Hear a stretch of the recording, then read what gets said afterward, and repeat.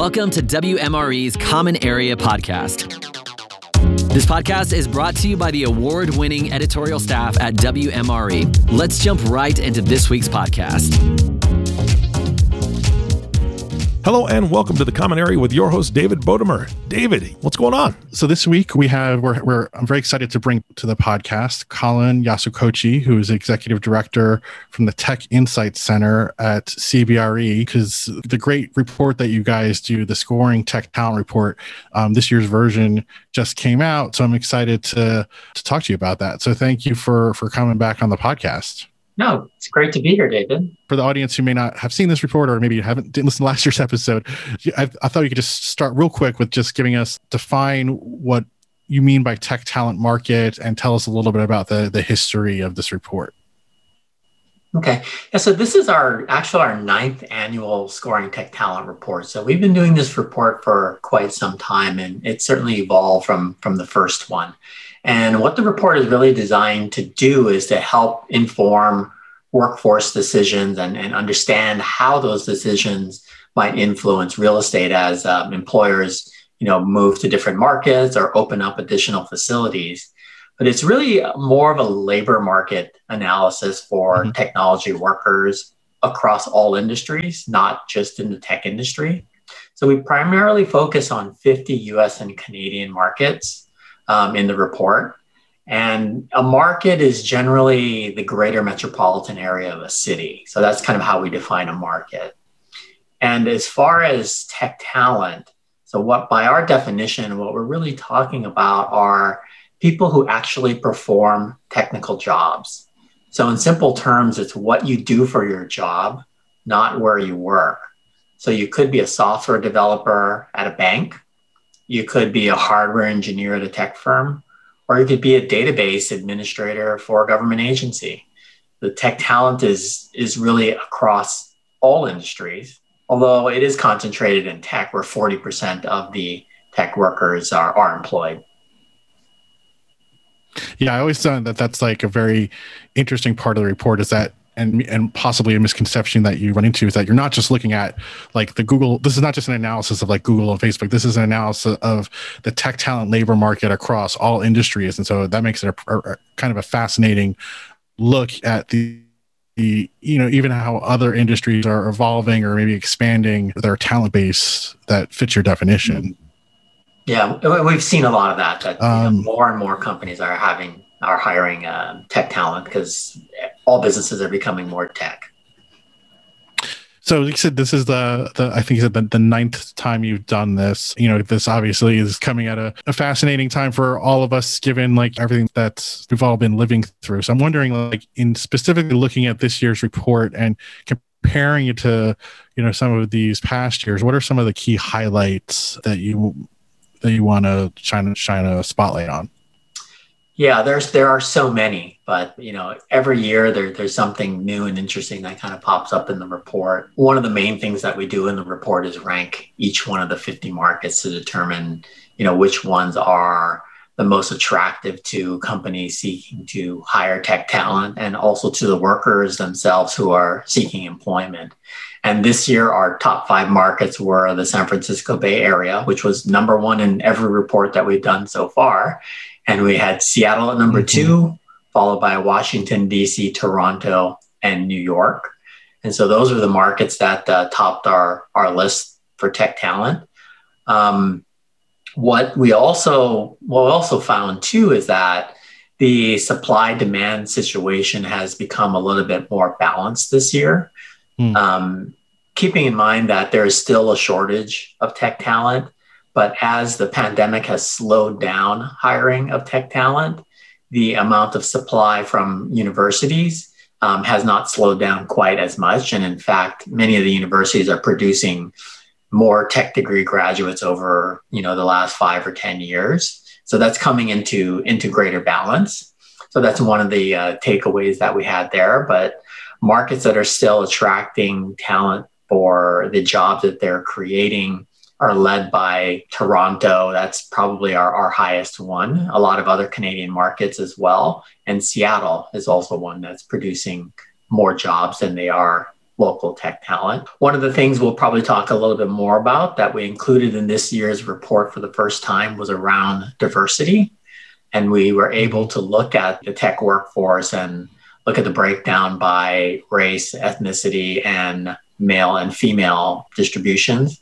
And generally there, what we found was that tech talent was mostly white, Asian, and male, and that Hispanic, Black, other non-white, non-Asian groups and females were underrepresented. So that's something that was new this year.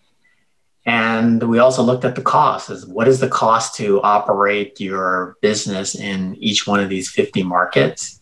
And the San Francisco Bay Area, New York, and Seattle were the most expensive. And 8 of the 10 lowest cost markets were in Canada. And the cheapest ones, or the least cost ones in Canada, were Waterloo, which is just outside of Toronto, Montreal, and Quebec City. And then sort of the final element of the report that we analyzed was what I consider more up and coming markets in North America. And there we found that Dayton, Ohio, Huntsville, Alabama, Colorado Springs, those were our top 3 ranked US and Canadian markets. And then in Latin America, it was Sao Paulo, Brazil, Mexico City, and Santiago, Chile. So kind of more forward looking on what the next potential, like really next growth areas could be. In terms of like those market rankings, were there any major shifts in those lists? Mm-hmm. Yeah. So, we always try to look at what are the major changes in those rankings year over year. And what we found this year is that there were 3 markets that really had significant upward movement. And that was led by the Los Angeles, Orange County region.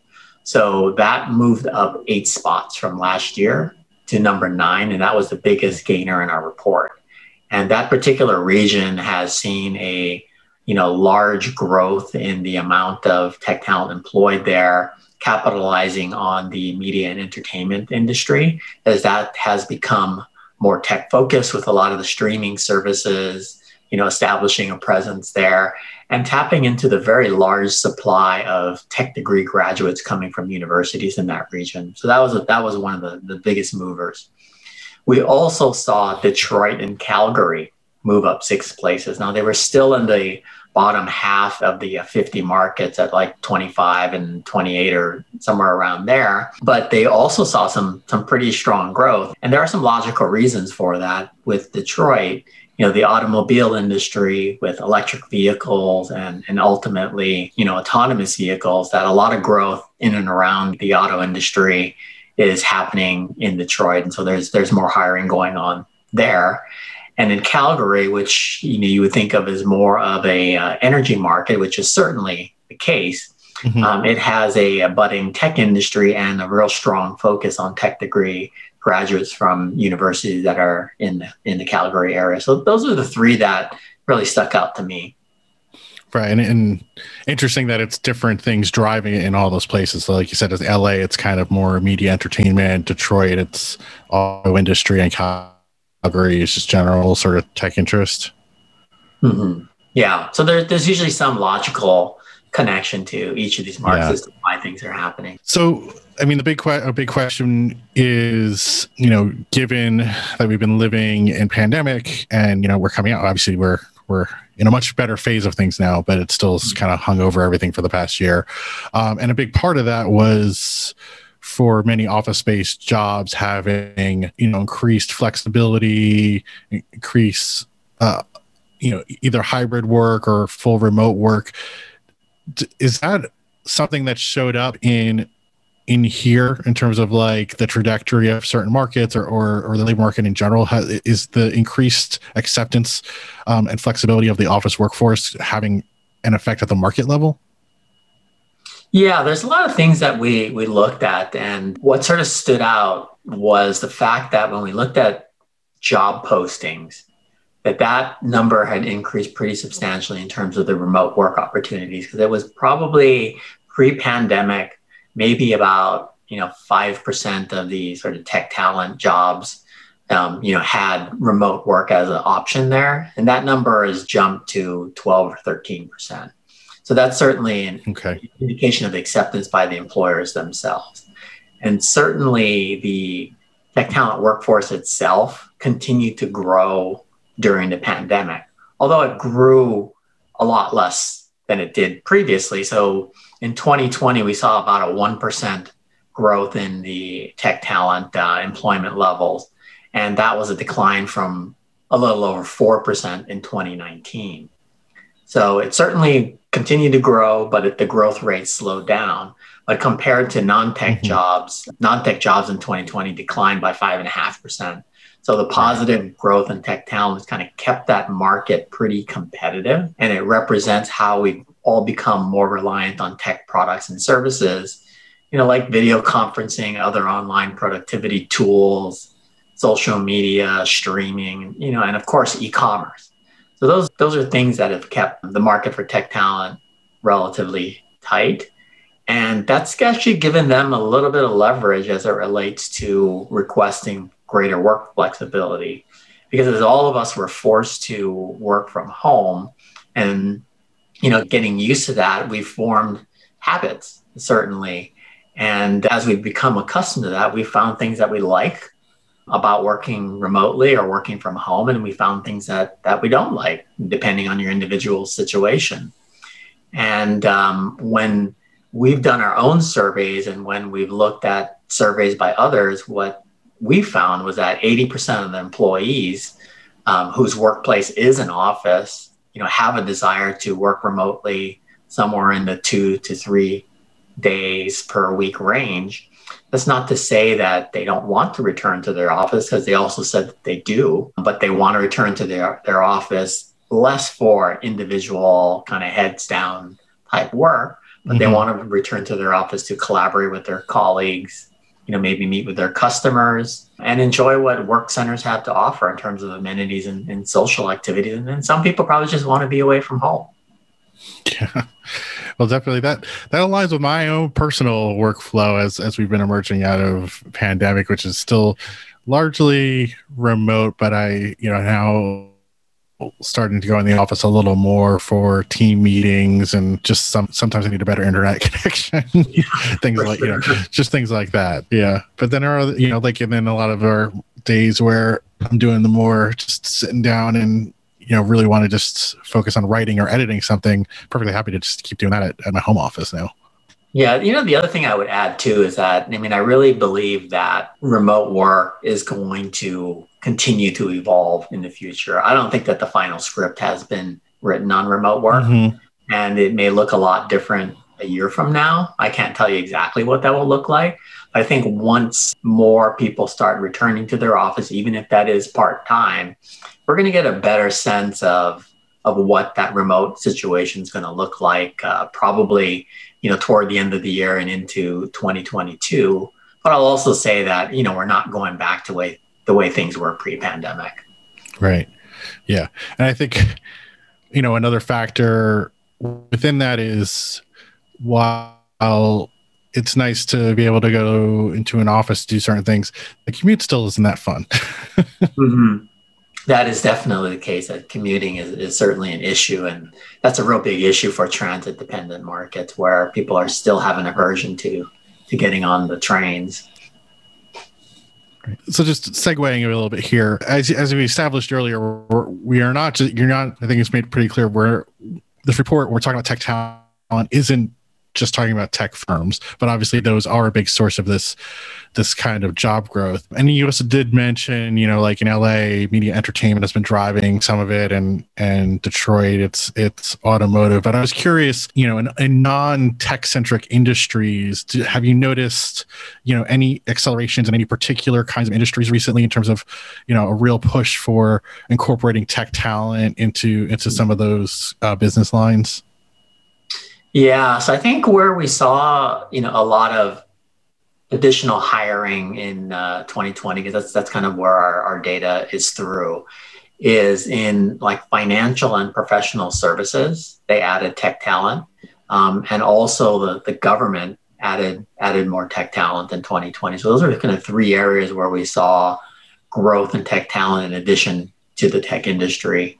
And it's interesting as, many of the financial and professional services are becoming more tech oriented and using it more extensively.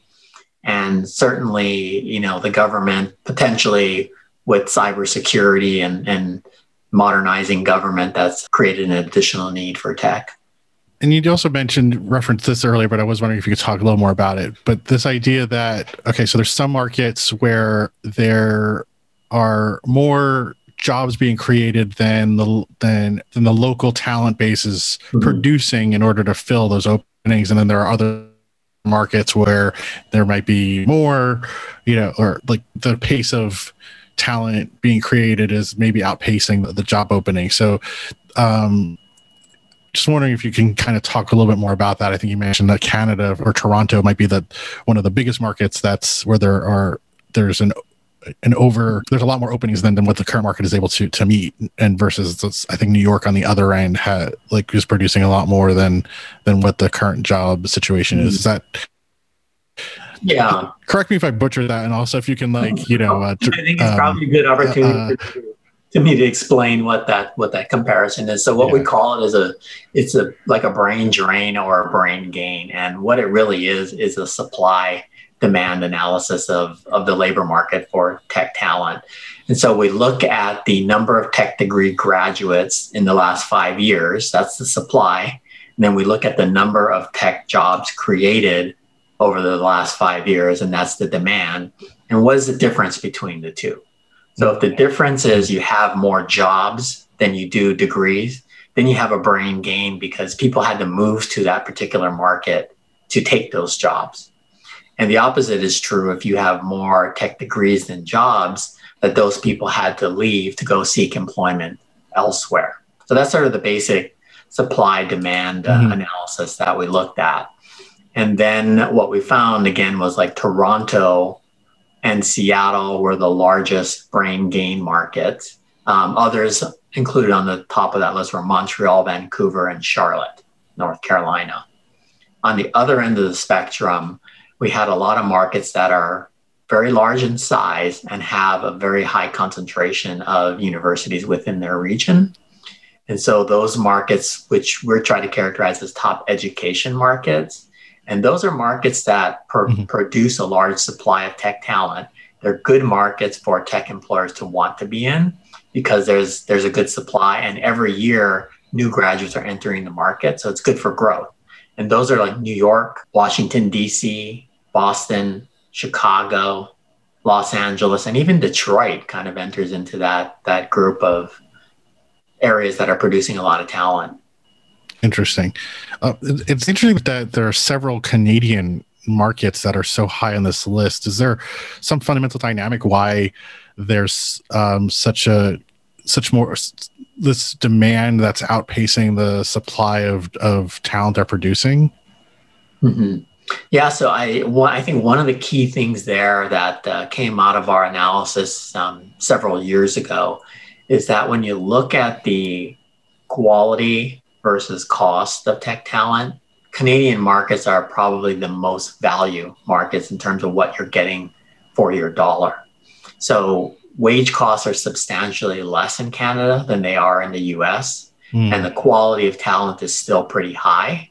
And so you've seen a lot of American tech companies grow very substantially in Canada, mostly like in Toronto, Vancouver, Montreal.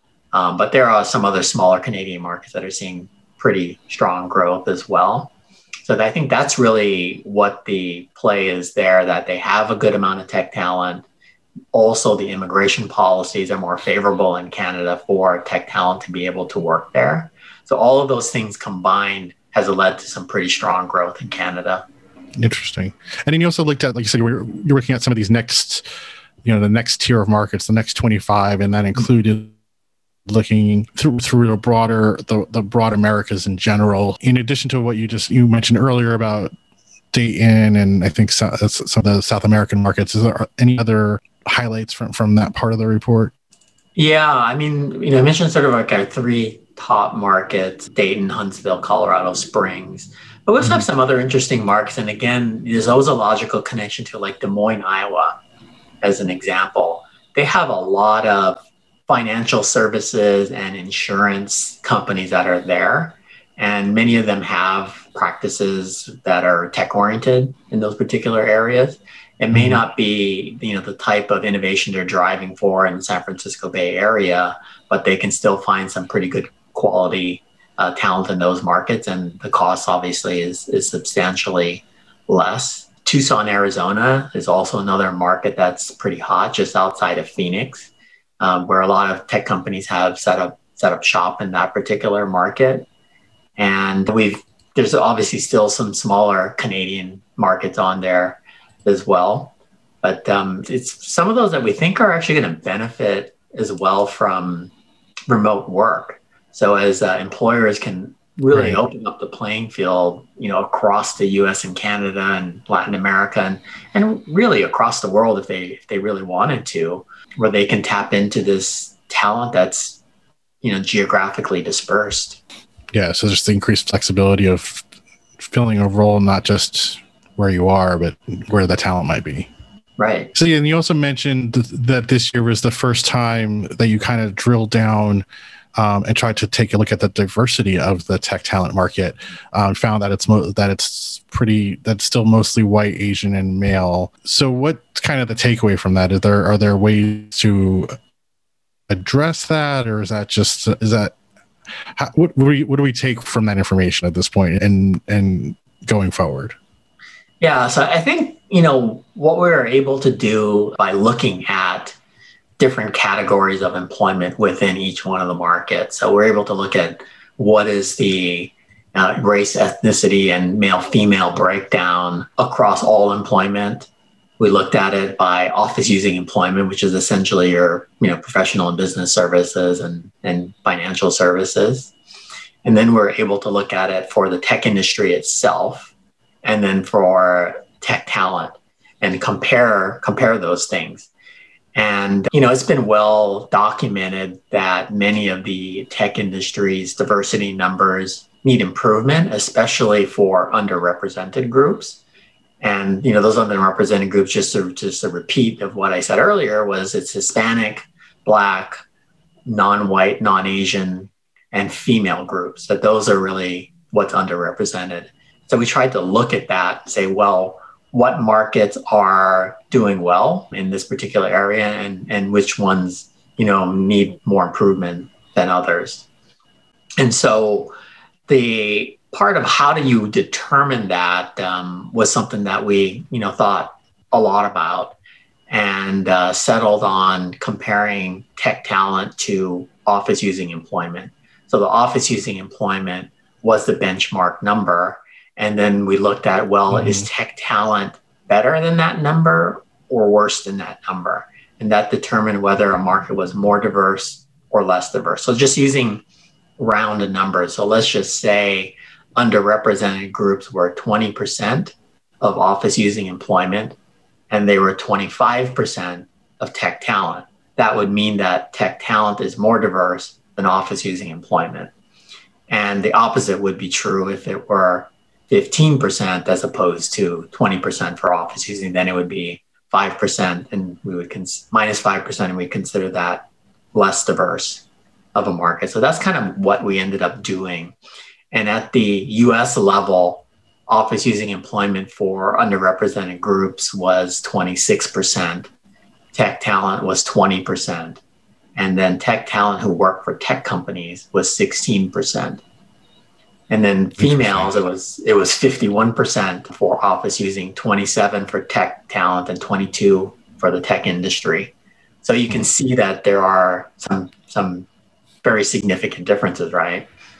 Yeah, absolutely. Yeah, it seems like something that's something that's also like eventually got to be addressed at the education level, not just at the hiring level. Yeah, absolutely. I mean, that's another thing that we did look at in this report was what is the diversity of tech degree graduates. And, what we found was that the tech degree graduates is becoming more diverse, and it's growing pretty rapidly. In fact, over the last 10 years, the number of tech degree graduates has doubled. and the diversity as it relates to underrepresented groups has improved, albeit slowly. So if you do like a comparison of, who's coming out of college and how does that compare to the existing tech talent workforce, is what we found was that underrepresented groups who were recent tech graduates represented about 23.5%. And that compares to 20% for the existing tech talent workforce. So what that would tell you is that if all those individuals got employed as in a tech talent role, not all of them will necessarily, either by choice or whatever reason, that would tell you that the diversity on that metric should improve, right? Because if there's higher number of diverse talent coming out of college, that should improve the numbers in the existing workforce.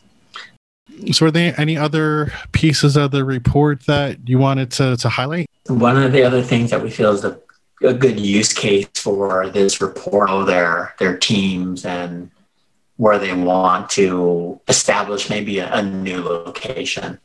And for a variety of different reasons, if it's to diversify their workforce or to improve the diversity of their workforce. And the underlying reason is they want to go to where the good tech talent is being created by local universities. Sort of what that translates into for real estate investors is that with that understanding and in those same areas within markets where it's going to be attractive to these tech employers, that's going to where the demand is going to be created. And it's not just for office space, it's for housing, retail, industrial, everything that you can think of that would be needed to be supported by growing employment base. The real estate is certainly an aspect that needs to support that and where investors, I think, these trends. Last thing I wanted to throw out is you've given us a good overview of everything and some really great highlights. Where can people find the full report? Because this thing it's over 100 pages. There's a lot of great information in it. Yeah, so it's on the CBRE website. So if you just did a search for Scoring Tech Talent CBRE 2021, it should pop up on the top of your search list. All right. Well, I want to thank you so much again for coming back and talking about this year's report. And it's always great to have you on the podcast. Great. Thank you so much. I enjoyed our conversation. Thank you for bringing him on the show. And of course, our last thank you goes to you, the listening audience. Thank you for tuning in and listening to the Common Area Podcast with David Bodemer. If you have not subscribed to the podcast yet, please click the subscribe now button below. This way, when David comes out with a new podcast, it'll show up directly on your listening device. This makes it much easier to share these podcasts with your colleagues. Again, thanks for listening today. For everyone at WMRE, this is Eric Johnson inviting you back in 2 weeks for all the stories that matter to you. And we'll talk to you soon. Thank you for listening to the Common Area Podcast. Click the subscribe button below to be notified when new episodes become available. The information covered and posted represents the views and opinions of the guest and does not necessarily represent the views or opinions of WMRE or Informa. The content has been made available for informational and educational purposes only.